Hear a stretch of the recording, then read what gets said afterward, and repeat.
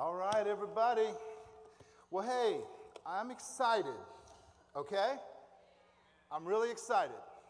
And I'll tell you, it's not always, and it's not even all that often, that God just spills stuff.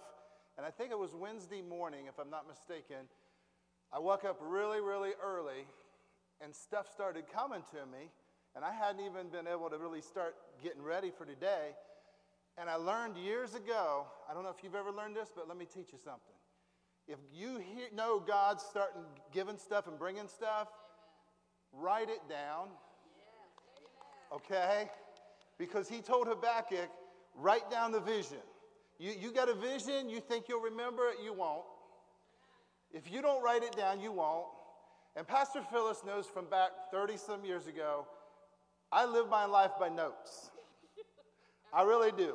When I was single, I had notes all up and down my stairs. Because you know what? I got 1,000 things to remember. And you know what? I don't miss much. Because if I got to trip over it, it's hard to miss it. So it's a little cluttered, but it works. Okay? And that's what I did Wednesday morning. I got up, went back to bed, and it started coming. And I thought, wow, that's good. I'm going to remember that. And then I thought, no, I won't. So I thought, okay, I'm going to throw these warm covers off, get up, go out in the family room, and I'm going to write this down, right? And I did that. And I went back to bed. And then it wasn't very long, and more was coming. And I thought, oh, I really don't want to get up. But I did. And I did that 3, maybe 4 times within a half an hour probably. But it's all good. And I'm so glad I did. Because I know what would have happened had I not. So I say that to say this. I really, really am excited as far as the content. And I'm not even going to try and rush through it. If I don't get through it, I don't get through it. But I'm convinced, as much as I've ever been convinced, that I got down what good nuggets that God gave me that I knew were God, not gold nuggets, God nuggets. Amen. And I'm telling you, the devil ain't going to be happy. And I'm just saying this, is there's a lot of people. It's going to minister to some more than others. I believe it's going to minister to everybody. But there's going to be a large group of people who deal with something that the devil has held them bound by, that if you'll listen and don't allow him to distract and don't allow him to steal, I'm telling you boldly, there's going to be a lot of lives and hearts healed and changed and minds delivered. I'm telling you. So I told my wife, I don't think, all the times I've ever done this over the years, I don't think I've ever encouraged or promoted to you may want to get a CD, but today I would encourage it just simply because I don't think, there's going to be a lot of messages within a message, is what I guess I'd have to say. Nothing about me, ain't nothing, I promise you. Nothing. But I'm telling you, for me, maybe I'm different than all the rest of you guys. Wow, God, this is some good nuggets. So I just encourage that. And with that, let's go ahead. If you was here 2 weeks ago, I preached on, following up with what Nicole and Pastor Faith. And that's what we're going to kind of kick off today with the same verse I did 2 weeks ago. Without faith, Hebrews 11:6, without faith, it's impossible to please God. Now, I want to tell you something that verse did not say. That the devil, I believe in a lot of people's, not everybody, because I've never dealt with condemnation personally myself. Thank God I haven't. But you want me to tell you something? There's a whole bunch of Christians who do and have. A whole bunch. And so I'm just letting the cat out of the bag. That's really a lot of the content of what we're going to talk about. But again, there's other stuff mixed in here too. But I want you to realize that verse did not say this. Without faith, it's impossible for God to love you. That's not what that verse said. But that's how the devil has interpreted it for a lot of people. Okay? Then, let me go on to say this. Why is it impossible to please God without faith? Remember I touched 2 weeks ago barely on it? Well, one thing, let me say this. Whatsoever is not of faith is sin. So obviously, sin doesn't please God, right? Okay? And that's a whole other subject in itself. But the word says that in Romans 14:22. Now, another thing that I pointed out 2 weeks ago, that God showed me this years ago, and I was excited because he showed me while I was teaching a message that without faith it's impossible to please God, because without faith, God is not able to do for you and through you what he so desires to do. That's why if faith isn't released, God, it's impossible to be pleased because he can't do what he wants to do. Okay? You got that? All right. Now let's do another one. Here's something. It challenges different aspects of God. And as I was sitting back here during praise and worship, it came to me in this regards, really. When we challenge or don't believe God in certain things, or that God is a certain way, we unintentionally, most of the time, disrespect him. Okay? And I'm going to say some of this stuff slow so it sinks in, so you get some of this stuff. What do I mean by that? I mean, let me give you an example for the first thing. I want to tell you 3 things that when you are not operating in faith, that you're, like I say, unknowingly and unmeaning, disrespecting God. One is you're disrespecting his ability. Okay? Now, this certainly isn't condemnative by any means. Okay? This is just pointing out to where we learn from things that one thing about faith, I'm going to tell you, here's 3 things that God gave me this week that until you get a revelation of, your faith is not going to get to the level that you and God wanted to get to. Okay? 3, and there's, I'm sure more, but there's 3 things that he gave me. One is his ability. When we question if really all things are possible, now you know Pastor Phyllis just said up here at the end of her offering, she believes every jot and every tittle of what's in these covers of this Bible. And guess what? I don't know if anybody else in here, I'm with you. I'm absolutely, positively, without a doubt, convinced that this is the unadulterated, pure Word of God, no falters, no contradictions, no doubt. It is what it says it says. Okay? And you can take it to the bank. And there may be some stuff in here hard to swallow, to believe. I don't know if you literally believe all the miracles that are recorded in the Bible. I do. Every single last one of them. From 2 weeks ago when I mentioned Samson slaying 1,000 people. Like I said, that would be like me, and there'd be 1,000 soldiers in here, a soldier for every person, and then some. Because I don't know that we got 1,000 people sitting under here now with the kids being gone. That would be like me single-handedly killing this many soldiers with the jawbone of a donkey. That happened. Elijah outran a king's chariot of horses, a man. God split a Red Sea. God fed 3 million people and gave them water for 40 years in a desert. Have you ever went out to a desert? You'd be good to support your family in a desert without the necessary means, but God supernaturally provided. Amen? Now, guys, I said it last 2 weeks ago. I believe that the reason the miracles that are recorded in here was the ones recorded is because he went to the extreme. He wanted you to know if he can feed and supply for 3 million people in the desert, he can provide for you and your 3 in your house. That's why. If he could preserve Shadrach, Meshach, and Abednego in a literal furnace of fire that was who knows how many hundreds and hundreds and hundreds of degrees hot, and their hair wasn't even singed and the smell of smoke wasn't on them, let alone them be destroyed, he can preserve you and protect you in no matter what situation you ever find yourself in. Isn't that right? Okay. So, to question whether God can do anything, is there anything too hard for the Lord? That's really what it boils down to. Because there are some things that are impossible with God. You know that, right? It's impossible for him to lie. It's impossible for him to sin. It's impossible for him to not be a God of his word and do what he said he'll do. It's impossible for him to forgive an unrepentant sinner. See, there's a lot of things God can't do, but there's nothing too hard for him to do. Nothing. I don't care what it is. Dream it up, and it ain't going to be too hard for God. Okay? So it'd be like, when the disrespect thing came in, what came to me back there, is that would be like, I'm a LeBron James fan. I like to watch him, and I respect his talents, okay? And so it would be like someone saying, LeBron can't dunk a basketball. LeBron can't do this. He can't do that. He ain't no good at this or that. What would that be doing? Disrespecting him, wouldn't it? Because they're not respecting the fact that he can do what most any other human being has ever been able to do with a basketball. Right? So see, with God, the God of creation, the God of this whole universe, this earth, let me tell you, this earth's way, way bigger than you or I really grasp. But this earth is only a drop in the bucket compared to the universe.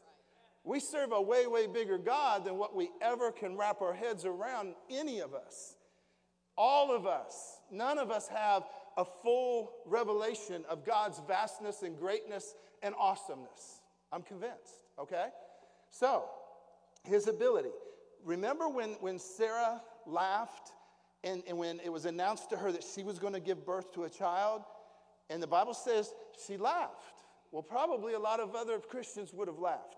They'd just say, come on, you're not going to get me to go that extreme and that off the wall to believe that I, as a 90-year-old woman, can have a child. She laughed. I'm telling you, don't just condemn her, because lots of us would have too. The majority of us would have. When Peter, we dogged him for sinking. Why didn't he just keep his eyes on Jesus? Well, he did something probably none of us would have done, got out of the boat. Right? So, I mean, you want to be careful judging and criticizing others, okay? Just saying. Now, God told Sarah, he wasn't happy when she laughed and questioned it. How many of you know God can get upset? Now, his anger endures just for a moment, and his mercy endures forever, but he can get offended and upset from time to time. Is that right? And let me tell you something. I guarantee you, if you read that, God was offended that Sarah laughed, that he could do that for her. Were you with me? You're awful quiet. Okay? And what about us? If there's something that we need that's way out there in the miraculous, supernatural, miracle realm, would we ever want to laugh or question whether or not God could do it? Absolutely not, folks. I'm telling you, without a doubt. Before I got saved, I'm talking as a teenager, I think I shared this once before, I was convinced God could do anything. When my first son was born, I was 18 years old. I wanted a boy so bad that I remember driving down Elida Road on a Saturday morning because it was time. He's going to the hospital. He is being born. I prayed as a sinner. Now, this was foolish, but I'm just telling you, I prayed, God, okay, it's down brass tacks now. You're going to have to do whatever you got to do because you know I want a boy. Now, that's the God's truth. Now, that was foolish. But I guarantee you one thing, I'm glad at least I was overboard believing that, hey, God could do it in the womb. You know, people's doing it now, aren't they? Changing from men to women and women to men. I was ahead of times. This was 40 years ago, literally. Okay? But I'm saying, honestly, as a sinner, I never questioned whether there was anything too hard for him. Nothing. I thought, if he made the world, if Ford made the car, can they repair a part? Of course. If God created and is responsible for everything you see, can he fix anything that needs fixed? Yes, he can. Amen? Okay, so let me give you a New Testament account. Mark 16:14. When Jesus, of course, was resurrected in the tomb, and Peter and different ones went there, 3 of them, I believe, went to the tomb, and they saw that it was empty, and they saw the loincloth. And they come back, and they said, he's alive. And you read it, and a lot of them disciples did not receive and believe that. And when Jesus appeared, remember he walked through a wall, and there he was, and he upbraided them because of their unbelief. Now, I'm going to see, don't let the devil twist this and think that God's a mean, angry God, because that ain't God I'm talking about. But I'm telling you, it upset him that they questioned the miraculous. Okay? And we don't ever want to repeat that same mistake and ever question whether God can or will do anything. Did you notice I said can and will? Wills, desires. Now that brings me to another point, okay? Here's about the willingness of God. We're talking about if you really want your faith to thrive and to soar, I'm telling you, these are three things you got to get settled. God's ability, it's unlimited. Number two, God's willingness. Do you remember the leper who come to Jesus and he says, Lord, if thou wilt, thou canst make me whole. You remember that? Let me tell you what's important about that. The man didn't have a question at all whether God could do it, whether Jesus could do it. No question whatsoever. He said, you can do it, but my problem is, will you do it? Do you want to do it? Do you want me to be healed? So that tells me you can be like I was, believing God can change the sex of a child in a womb. Hello again. Wrong, stupid, dumb. But you can believe he can do anything and you think, well, that's all the faith I'd need. If I could just have faith that God could do anything, then I'd be good. No, you wouldn't. Because number two, you got to believe that he's willing. He wants to. You know, there's a profound statement that if you've never heard, you want to hear and you want to know. Faith begins where the will of God is known. When you know the will of God about something, that's when you can have faith to receive that something. How many of you in here would have got saved if you wasn't convinced that God was willing to save you and wanted you to come and repent so he could wash you clean? None of you, none of us would have ever got saved. Do you suppose that same thing goes with healing? If you don't believe without a doubt that it's the will of God to heal you, do you think you're going to have 100% God faith? You're not. I'll answer that for you. You won't. Now let me tell you something that came to me this morning at home, getting ready. You know, we're talking about God's willingness, right? You know why God's willing? Because he loves you. Let me ask you something. If you have children, do you want to see your children go without? Do you want to see them suffer? If they had a terminal disease and you had the cure, would you hold it from them? If they were sleeping outside homeless and they was, wanted you to help and you didn't help, what's up? You got a 14-year-old living out homeless under a bridge because you refuse to provide. Remember 2 weeks ago I talked, that was my mom and dad's job to take care of me. That was their job.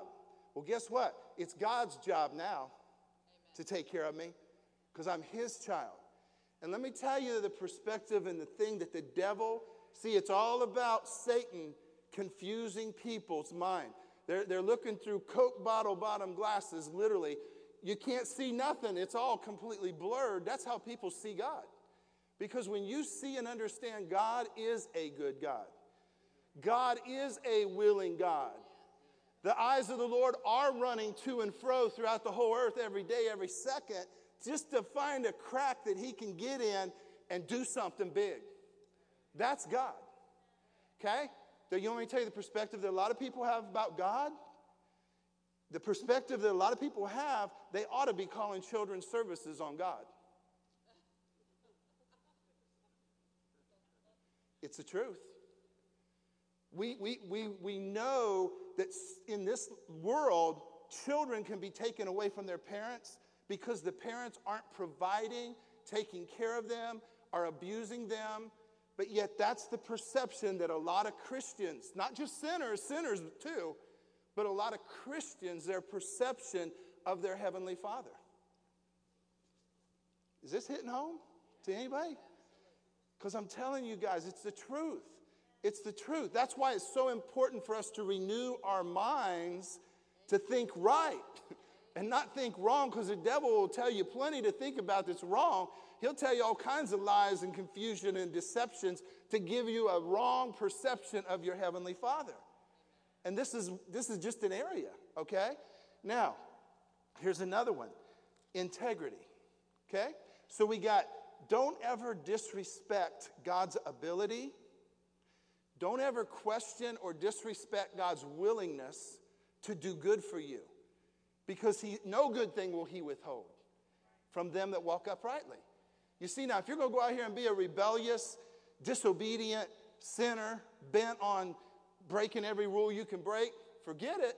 He's going to withhold some good things from you, just like you would a child, okay? But I'm talking about people who in their heart want to love God and want to do what's right. No good thing, not one good thing will he withhold from you. And you can read and do a study in the Bible. What's good? Well, healing's good. Blessing's good. Peace is good. Victory's good.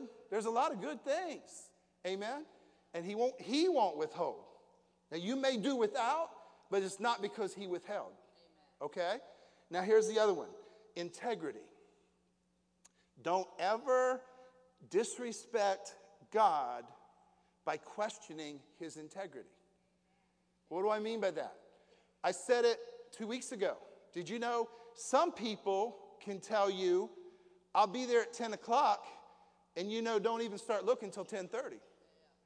But then other people tell you, I'll be there at 10 o'clock, and 5 till 10, they're going to be there. Oh, am I right? There's some people, with work. If I got somebody, a contractor or a worker that tells me he'll take care of something, I'm good, because I know it'll get taken care of. But then there might be another subcontractor that tells me, and I'm not so convinced, and I'm kind of a little concerned, and I got to give him a couple, 2, 3 phone calls to make sure he's going to come through with what he said he was going to do. Yeah. You know what I'm saying? Amen. Well, guess what? When God tells you he's going to do something, you can take it to the bank. He will do it. He will absolutely, positively fulfill his end of the deal. You with me? Now, let me tell you something else. With my business, I'm a businessman. If I sell a job, I write up a contract, okay? I don't do a job without writing up a contract. I don't. Now, I've rented some places, apartments and houses without a written lease, but I shouldn't do that ever, but it happens. But I don't ever build a building for somebody without having a written contract. Because you know why? Because I want it to be clearly understood what I'm saying I will do, and other things that I can't be held liable for, and things that I'm not going to do. I'm going to do what I write here, and I'm not going to do no more than that, but I'm going to do this. Guess what, guys? You got a contract from God Almighty, and he wrote in here everything that he'll do, and you can take it to the bank. And guess what? If you ever had to go to a court of law and you got a black and white contract and it's so simple and spelled out, that's worth its weight in gold. Amen? Because it's in writing.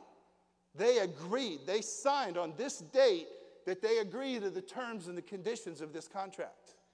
Well, guess what? Jesus did that for you and I. He signed this contract with his blood. And he said, it's just like a will.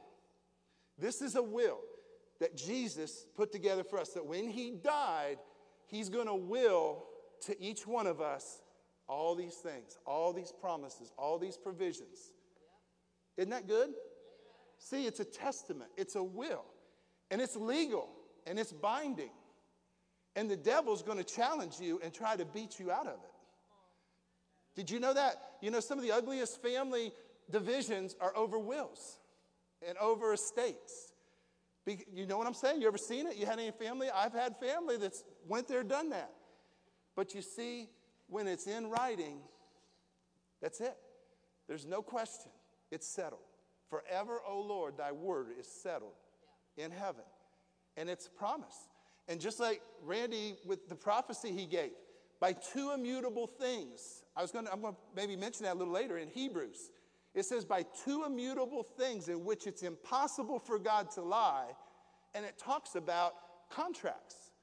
That's what it talks about in Hebrews. That's what he just prophesied just before service. And so just, guys, don't ever question.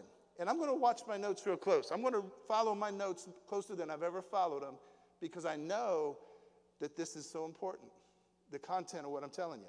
So, there's a scripture verse 23:19, Numbers 23:19, that I remember a preacher when I first started coming here did a revival on the other side of the interstate, and I'll never forget. I never had heard of it until that time. Randy Moore was the guy's name. Do you remember that name? That's probably been 32 years ago. And I remember that's the first preacher I ever heard say that verse. Numbers 23:19. God is not a man that he should lie, or the son of man that he should repent. Has he not said, and will he not do? Has he not spoken, and will he not make it good? Whew. That's what I want you to know.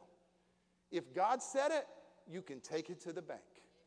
See, but let me tell you why I think. I might be wrong, but the reason I think maybe a lot of people don't take this at face value and put all of your trust and confidence in this is because if you yourself aren't 100% trustworthy in your word, then you probably subconsciously wonder if anybody is. Did that make sense? See, if a person is a liar, they're probably going to have a hard time believing anybody. Because deep down, they really believe, well, everybody lies. Everybody tells at least a little white lie. No, everybody doesn't lie, folks. And if you are, you need to quit because that's a serious situation. Don't take lightly. White lies, big bold lies, big black lies, they're all lies. You can rob a bank with a gun, a knife, with nothing. It's all bank robbery. Okay? So, God's integrity. Now, I'm going to repeat it again. For your faith to ever thrive, our faith to ever thrive and really reach its maximum potential, you're going to have to get settled, those three things. I'm telling you. God's ability, God's willingness, and God's integrity. Okay? Now, that's a message in itself, but that's not where we're going to go. We're going to move on. Now, what are some things that abort our faith? And I emphasize that word abort because that's what happens.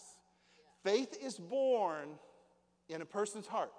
Any of you guys ever had faith for something? I hope you have. You had hope, at least. You know, well, if faith has ever been born in your heart, you got to carry that thing the full term. You got to let it run its 9 months or whatever it takes. And during that time, don't allow it to be aborted. Don't you abort it, and don't let nobody else abort it. But I'm going to tell you some things.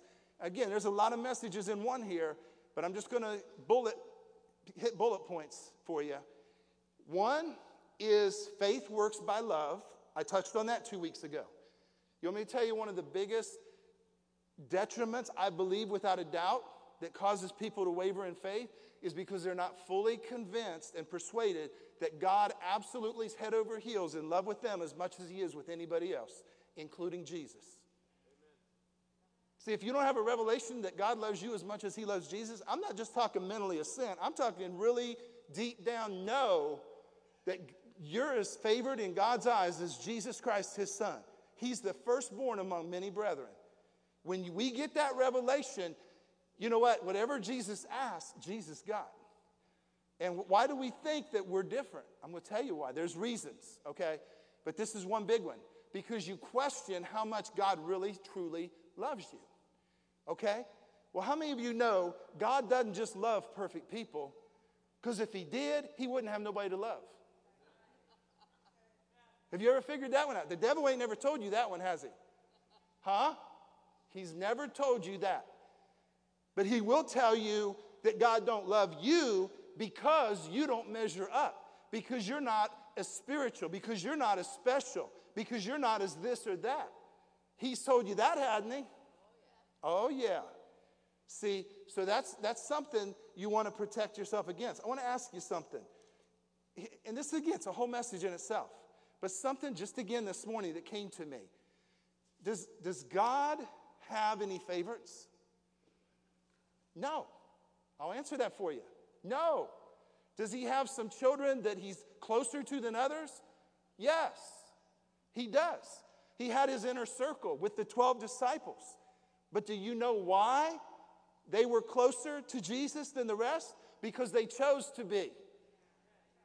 Do you think Jesus, if the fourth disciple would have tried to come in on one of their special bonding times together, he said, excuse me, only 3 allowed.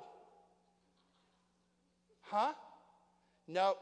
My Bible tells me we can draw near to God and he will draw near to you. And it don't matter how much, every step that you take towards God, he takes at least 1 step towards you. And there's no limit how many steps you can take towards God to get close and intimate with him. Now again, it's important stuff, guys, I'm telling you. Because see, that's what our perception, because see, when I asked that question, does God have any special ones? I don't know if you noticed it. It was pretty quiet. You know what you should have been saying? No, he don't have no special. I'm his special. And she's his special. And they're his special. And he's his special. We're all his special. See, he doesn't have any favorites. And you want me to tell you why? Because God's not a respecter of persons. And if he was, he would commit sin. Because that's what Romans said. If you have respect to persons, you're convicted of the law as guilty of sin. To show favoritism. See, God's not a respecter of persons. Now, God is a respecter of principles. There's a big difference. He's not a respecter of persons, but he is a respecter of principles. Okay? Now, how about the prodigal son? I want to ask you something. I'm not going to promote any of you guys to go out here and backslide today after the service, okay? I encourage you don't. I encourage you don't ever backslide. God's married to the backslider, but I would encourage you don't backslide. Because if you die in your backslidden state, I got news for you. You're going south, not north. You know what I'm saying? If you die in a backslidden state. Now, God's married to the backslider, and he's sitting at home waiting for that spouse to get their senses back and come back home and realize how good they had it. You know what I'm saying? So, but here's what I want to ask you. Did the father of the prodigal son, did he love the son who stayed where he belonged and didn't go off and go crazy and sleep with prostitutes and get drunk? Which one did he love more? Thank you. He loved them the same. You see, there wasn't, in my opinion, there wasn't nothing that prodigal could have done to make his father quit loving him. You see, if you ever ask the parent of a child who's went to prison for 30 years if they ever stop loving them, I got a pretty good hunch that I can tell you they don't stop loving them.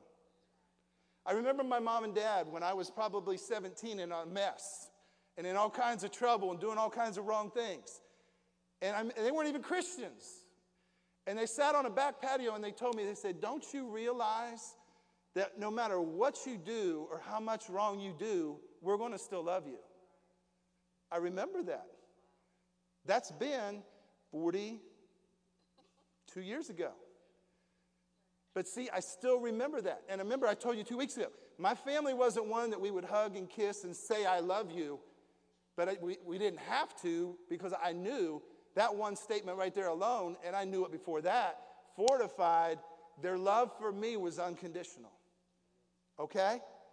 Now see, that's what you guys need to get. God's love for you is unconditional. Now, if you choose to walk away from his love, then you can do like the prodigal. You can go into a far country and you can sleep with the pigs and eat with the pigs, and you can do it as long as you want. And all the love that father has for you isn't going to help you until you come to your right senses like that prodigal did and come back to where you know it don't get no better than this. You see? Okay, so faith works by love.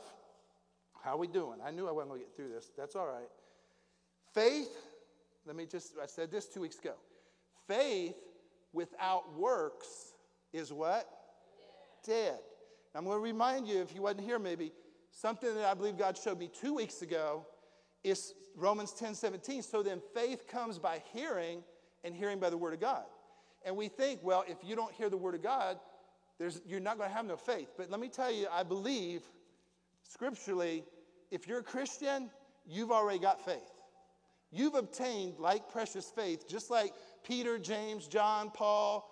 You got the same measure of faith that they got. You got it. But it may have died. It may have gotten weak because you haven't used it. Remember the illustration that Randy so graciously participated in 2 weeks ago? And he showed his weak, feeble, frail bicep to the whole congregation to illustrate that if you don't exercise spiritual things, that's how your spirit's going to look. And I'm telling you, Randy, it motivated a lot of people.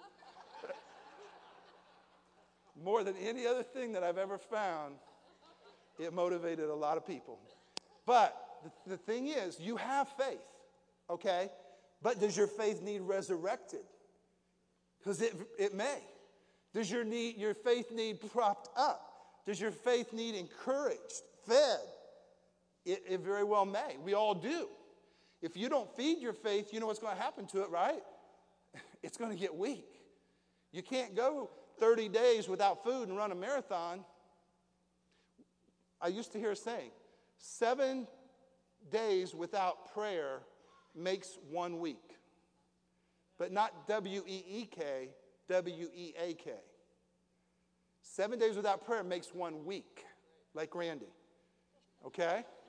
Just to clarify. Okay, so now, let me take you, let's go to Romans. I want you to turn here, because here's something that I'm really excited about. We're going to have time to at least get this in. Okay, Romans chapter 4, verse 4 and 5. Now, I'm telling you, the devil has messed up a lot of our theology thinking, okay? And I'm telling you, listen closely to what I said. The devil has messed up a lot of theological thinking. And what do I mean by that? I'm going to tell you right here.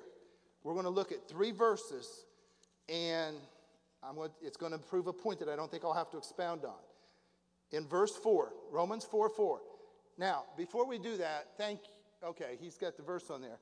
And that's okay. I'm going to have him put something else on the overhead projector that I had him before the service. I told him I want him to, because I want you to look at something and don't ever forget it. Because it's a revelation that'll discern something for you and balance something for you that in most people's lives we really need to balance. Okay? But listen to this. Romans chapter 4, verse 4. But now to him that worketh is the reward not reckoned of grace, but of debt. But to him that worketh not, but believeth on him that justifies the ungodly, his faith is counted for righteousness. Now, did you just get that? Does everybody know what Ephesians 2:8 and 9 says? For by grace are you saved through faith, and that not of yourselves, not of works, lest any man should boast. Everybody know that? Everybody know you can't get saved by starting going to church, reading your Bible, praying, giving tithes, witnessing to people. How many of you know that's not how you get saved? Is that right? Some people think that. They think, well, if I just start doing the right things, then I'll be a Christian. No, you have to be born a Christian. You can't be made a Christian. You have to be born a Christian. And then when you're born a Christian, then it's easy to do the things that Christians do. It's not hard for a dog to bark. I talked about that 2 weeks ago. It's not hard for a kitty or a cat to climb a tree. It comes natural because it was born a cat. And as a Christian, once you get born again, I couldn't quit the habits in my life, drug and alcohol, on my own. I didn't have enough willpower. I literally didn't. I'm not going to lie to you. I didn't have the willpower. I would have never quit. But you know what? I got saved, and boom, I quit. It was over. It was done. It was delivered instantly, miraculously. Now, maybe it doesn't always happen that way, but I'm here to tell you guys it can happen that way because I'm living proof. God can instantly deliver you from addiction, from whatever you need delivered from, God can do it. And he can do it now. And then there's other times that maybe it might be a process as far as overcoming certain things that snag you and weigh you down, weights and such. Okay, now turn with me to Galatians. Galatians chapter 3. Boy, I hope I get through at least this segment of it. I'm pretty sure I will. Galatians chapter 3. Let me get there. Everybody all right? Okay. Galatians 3, verse 3. It says, verse 2, let's go to. Received you the Spirit by the works of the law or by the hearing of faith? Are you so foolish, having begun in the Spirit, are you now made perfect by the flesh? And then you go on down to verse 5. He therefore that ministereth to you the Spirit and works miracles among you, doeth he it by the works of the law or by the hearing of faith? Now, I touched on that 2 weeks ago.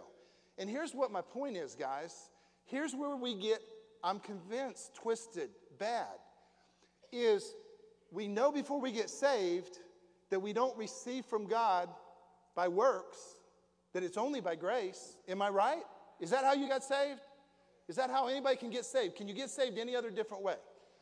Again, can you get saved by reading your Bible, praying, coming to church, sacrificially giving? Can any of that make you saved? No. It's only by grace through faith. So here's what's happening here is the Galatians, once they came out of legalism in the law, what were they doing? The devil was trying to pull them back into that mentality. Do you see and do you know? He was. And let me tell you something. He does the same today in our generation. He tries to deceive and blind and confuse us to thinking that the only thing you're going to get from God is what you deserve. Hello? Is this Bible? Am I reading? I'm reading out of the King James here. Okay? Now, let me tell you something, because there's a balance. Okay? Why does everybody want to either go way this side or way this side? What's wrong with just staying in the middle of the road? That's what God wants. He just wants you down the middle of the road. Okay? Just balances. He don't want this up here and this up here. He just wants it balanced. Okay? And that's what we're going to do. Now, I'm going to give you another one. I'm not going to turn there. I'm just going to read it. John 6, 28 and 29. Now, does the Bible talk about works in the New Testament? It absolutely does. Okay? And works have their place. And there's relevance, big time, to works. Our works.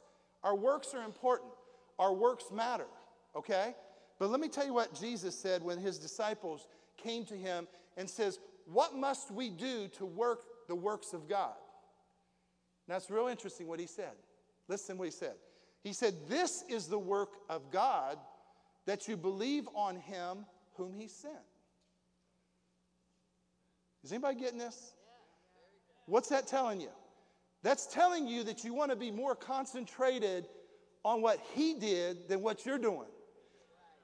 Balance, again, am I going excessive grace message here? No. Because again, grace has to be down the middle of the road. There's a perfect balance to grace. But I'm saying if you're way off on one side or another, get in the middle of the road. That's all I'm saying. Okay? Now, here's what I want. I want them to put up on the screen. Thank you. Now, everybody look up on the screen. And do you see that? Redemptive rights. Oh, it's backwards, but that's okay because it's still the same thing. I really wanted to focus, first of all, on the achievement awards. Now, guys, I'm telling you, I without a doubt believe this was a revelation God gave me just like yesterday, last night. Achievement awards versus royalty rewards and redemptive rights. And let me tell you something. This will set some people free. If you pay attention and you look at that and you lock in on that and you meditate that and you get that deep down in your spirit, it's going to set a lot of people free. Because a lot of people wrap all them into one. And there's a grave difference. Now, I'm going to have you look at that, and it's kind of like a little puzzle or riddle. Do you see the difference? thank you. Switch it around. Achievement awards, okay, is one thing. And let me ask you something. Is there rewards and awards for us as Christians? There is. I'll answer that for you. There are rewards. Are there rewards for you when you get to heaven if you've done certain things? Yes. If you won souls, is there going to be rewards and a crown waiting for you? Yes. If you sacrificially gave of yourself and of your finances and of your time and of your effort and of your heart, your soul, is there going to be rewards for you? Yes. Is some people going to have more rewards than others? Yes. We all good so far? Are we? Because see, this is important that you get the clarity and the distinction difference. Now let's go to the other ones.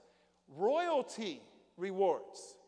Are royalty rewards different than achievement awards? Now see, I don't think you've ever heard this because I never have until last night. But there's a big difference. Let me tell you what the difference is. You ask the child of a sovereign king or queen if there's a difference between royalty rewards and achievement awards. Go let it soak in. There's a difference. Because let me tell you something. Let's just use Donald Trump. I don't know if you're a fan or if you're not, but I don't care. It's just let's use him. Okay? He's a billionaire. Okay? And he has, I don't know how many children. 4? I don't know. Something like that. Well, let me tell you something. If any one of his children go out and choose and pursue a desire, a dream, a goal, and let's say they become a Nobel Prize winner, that's an achievement award. But you want me to tell you what a royalty reward is? They get to sit at his table anytime they want and go and visit him, and he's going to be there to bless them as his offspring, regardless whether they ever get an achievement award or not. You got it? Now see, maybe this won't get everybody excited and revolutionize your life, but I'm telling you, I know there's a lot of people, you need to hear this. I know for a positive fact that there's a lot of people that do not have this revelation. And until you get it, the devil's going to whoop up on you until the day you die. Okay? Redemptive rights. What do I mean by redemptive rights? And you know, I thought of this. This is something I want to remember the rest of my life because it just came to me last night. And you remember we said if we don't write things down, you'll forget it? Well, I remember going through a Dale Carnegie course 40-some years ago. That, you know, the way you remember, if I go to an appointment and meet with a person and his name's Bill, well, then you know how I'm going to remember Bill and not call him Charlie? I'll think of Bill Stober. I'll think, okay, I get a picture of Bill Stober in my mind. Bill. I'm going to be talking to a Bill. And it works. It's great. It really works. Well, here, let me just tell you this. AARR. And this may sound silly, but I'm telling you, this may help some of you. AA, Alcoholics Anonymous. RR, Rolls Royce. Not a good mixture. If you got someone going to AA that still ain't been delivered and drive drunk all the time, they shouldn't be driving a Rolls Royce. And let me ask you guys something. Not everybody's going to remember that, but some of you might remember that. AA, achievement awards. So now we already talked about the difference between royalty rewards. What about redemptive rights? Let me tell you something. There's redemption things that Jesus' death at Calvary accomplished and addressed. And under any one of those categories, you ain't got nothing to do with whether you are entitled to those rights. Aside from, now like I say, if you're going to be rebellious and disobedient and just go off and be rebellious and disobedient, that's different. Okay? But I'm talking, if you're going to keep your head level and you're going to stay in the game and you're going to walk the walk that, you know, God wants us to walk and have a heart, that's what you got to do. You got to have a right heart. And that's what, don't know if we're going to get there. We're running out of time, but you know what? We're going to do the best we can. I'm not even going to try. I'm not going to do that. I'm just going to stay right here on course. Let me just say it this way, because here's a bringing a balance to it all. Because let's say prayer, fasting, studying the Word, are those all important things?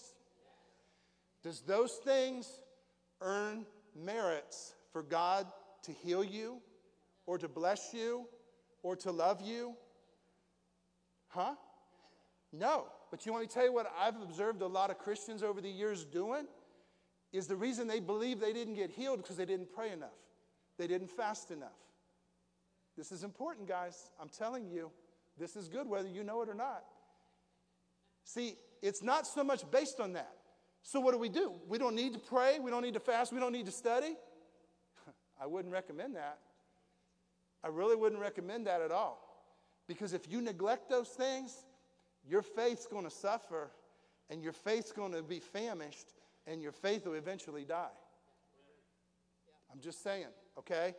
Let me go back here. I don't want to miss this. The Pharisees did all those things. They fasted, they prayed, and they paid tithes down to the very last dime. Did it do them any good? See, those things in themselves don't do any good if they're not done with the right motive and the right frame of spiritual maturity to understand that it's like this. Let me tell you how you can liken it. They took good things and used them wrong. And how can you do that? I'll tell you how you can do it. Is if you're working out in your garden and I bring to you a shovel and you say, "What's that?" I say, "It's a shovel." You ain't never seen a shovel? I said, "Yeah, it'll help you a lot." And you leave, and they start using it with the wrong end.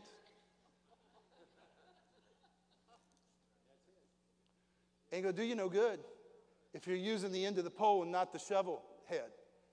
You see what I'm saying? See, prayer, fasting, and studying will do wonders for you, but use the right end. Understand the purpose and the way that it works. And it doesn't work, I'm telling you, we read Romans. It's either grace or debt. Which one is it? Which one are you going to operate in? Are you going to live your life and receive from God by what you deserve and what you earn, or by what Jesus did? It's one or the other. It's one or the other. You can choose. You can do it your way, and there's a lot of people trying to do it their way, and they're going to end up in hell doing it. Because let me tell you something. What you do is never going to be enough to merit or earn or deserve God's blessings in Christ. Is anybody getting this? I hope. I'm telling you, it's so important. You're never going to get it that way. So I got to at least finish up this thought. What about the Pharisee, remember in Luke 18, who was praying? And there was another guy over here who was just a flat-out sinner. You remember the story? The Pharisee prayed thus with himself. And he spoke this parable to those who trusted in themselves. That's a key. That's who Jesus directed this parable towards. And you say, well, who be foolish enough to trust in themselves? Who's foolish enough to think they're good enough to go to heaven without getting saved? The same person who's foolish enough to think that because they pray, read, and fast enough that they deserve the blessings of God that Jesus alone paid for and provided. Same mentality. Same mentality. And you know what? Jesus said, the man prayed thus with himself. God wasn't even paying attention. That's what it says. He was praying thus with himself. God, I thank you that I'm not as other men, like this guy over here, Ray Moody. I'm so glad that I got my act together, and because I fast twice a week. I pay tithes of everything I got. I read my Bible inside and out. That's what it said. Yeah, watch out. Because if you become self-righteous and think that you got it all together, he that what's that verse? He that thinks he standeth, take heed lest he fall. Huh? See, don't ever get prideful in that, because that's something that can really quickly drag you down. Like I say, I'm not even going to get near where I thought, but that's all right. But now let me just tell you something. So what's the key? This is where we're going to wrap up. This is the key. I think it was Smith Wigglesworth said this. Feed your faith, starve your doubts. And you see, why do we wonder sometimes when our faith is so weak and wavering when we ain't been feeding it? Why do you think that when you run a marathon and you conk out the first quarter mile, it's because you didn't do no training? Am I right? You see, you think you're going to be able to fight a 12-round fight and never train? You're not going to last. That's excruciating, man. I used to wrestle in high school, and let me tell you, 5 minutes seemed like 5 hours because you're exerting every ounce of energy for that 5 minutes. When I watch these MMA fighters fight for 3 rounds or for 5 rounds, or like I say, a heavyweight boxer go 12 rounds, it's insane how conditioned they got to be to last, to stand a chance. And yet, we're going in to fight with principalities, powers, the rulers of the darkness of this world, and you ain't trained, you ain't going to stand a chance. You follow me? Okay? I do know that I think Smith Wigglesworth said this. Most Christians feed their body 3 hot meals a day and their spirits 1 cold snack a week. And that's not to say that if you come to a church where you get the word that that's a snack, but when you're only paying attention to about 10 minutes of it, that's a snack. 3 hot meals a day and 1 cold snack a week, where's that going to get you? It's going to get you like Randy Manns. Flatline. I used to think flatline meant in the surgery and that until I saw Randy do that 2 weeks ago. Flatline's got a whole new meaning and perspective. And everybody that's left, if you feel sorry for him, I'm telling you, everybody that's left, he's dished that out to every single person that's left. You know the truth. Amen? Okay. Now, wrapping up, here's what we're supposed to, okay, fasting. Did you know we're supposed to fast physically, not spiritually? What do I mean by that? You don't fast fasting. You don't fast the word. You don't fast prayer. We're not supposed to. But we often do, don't we? We don't have no problem fasting spiritual things. It's just fasting physical things that's hard. Right? Now here's the wrap up. My first page. Mark, the 4th chapter. It talks about the parable of the sower, right? Now let me tell you, we've talked about faith works by love. Faith without works is dead. And what's the works of God? Corresponding actions, obviously. If you really believe something, then you'll act like it's so and you'll talk like it's so. If you really believe it. If you really, truly believe it. Now, if you just believe it up here, you may not do that. But if you believe it in here, you'll act and talk what you believe. Okay? Now, weeds. You want to know something that aborts our faith? Weeds. Right? Not weed, weeds. Weed will too affect your faith. I can attest to that. But let me tell you, Jesus said, explaining the parable, he said, you know what? And I'm telling you something that I believe you can do. You can substitute instead of the word, the source knows the word, you can substitute faith instead of the word. And look at the analogy of each of the 3 things that choke the word and cause the word to not work. These are 3 things that will cause faith not to work. Weeds, okay? And here Jesus lays it out real quick. The cares of this world, the deceitfulness of riches, and the lusts of other things. I never thought about it until yesterday. What other things? I didn't even catch that. Other things. What other things? Other things other than spiritual. If you are so absorbed in feeding your flesh and your soul with the things of this world, your faith's ain't gonna make it. You know what I'm saying? Now here's a revelation. Prayer, study, and fasting are like Roundup. Think about that. You want me to tell you, when Jesus told and rebuked his disciples because they didn't have faith to cast the devil out of the little 12-year-old boy that the Father brought to him to help him, and they tried, but they couldn't. And Jesus came along and boom, it was done. And they said, Jesus, what was the problem? We were using your name. Why didn't it work for us? And he said, because of unbelief. And he says, this kind comes not out but by prayer and fasting. And I probably said this before when I've taught. He ain't talking about this kind of a devil comes out through prayer and fasting. It's this kind of unbelief doesn't come out except through prayer and fasting. You want to get rid of unbelief in your life? You're going to need more than a hoe and a rake. You're going to need prayer, fasting, and the Word, and renewing your mind with the Word. And what happens when you spray Roundup in your yard or your garden?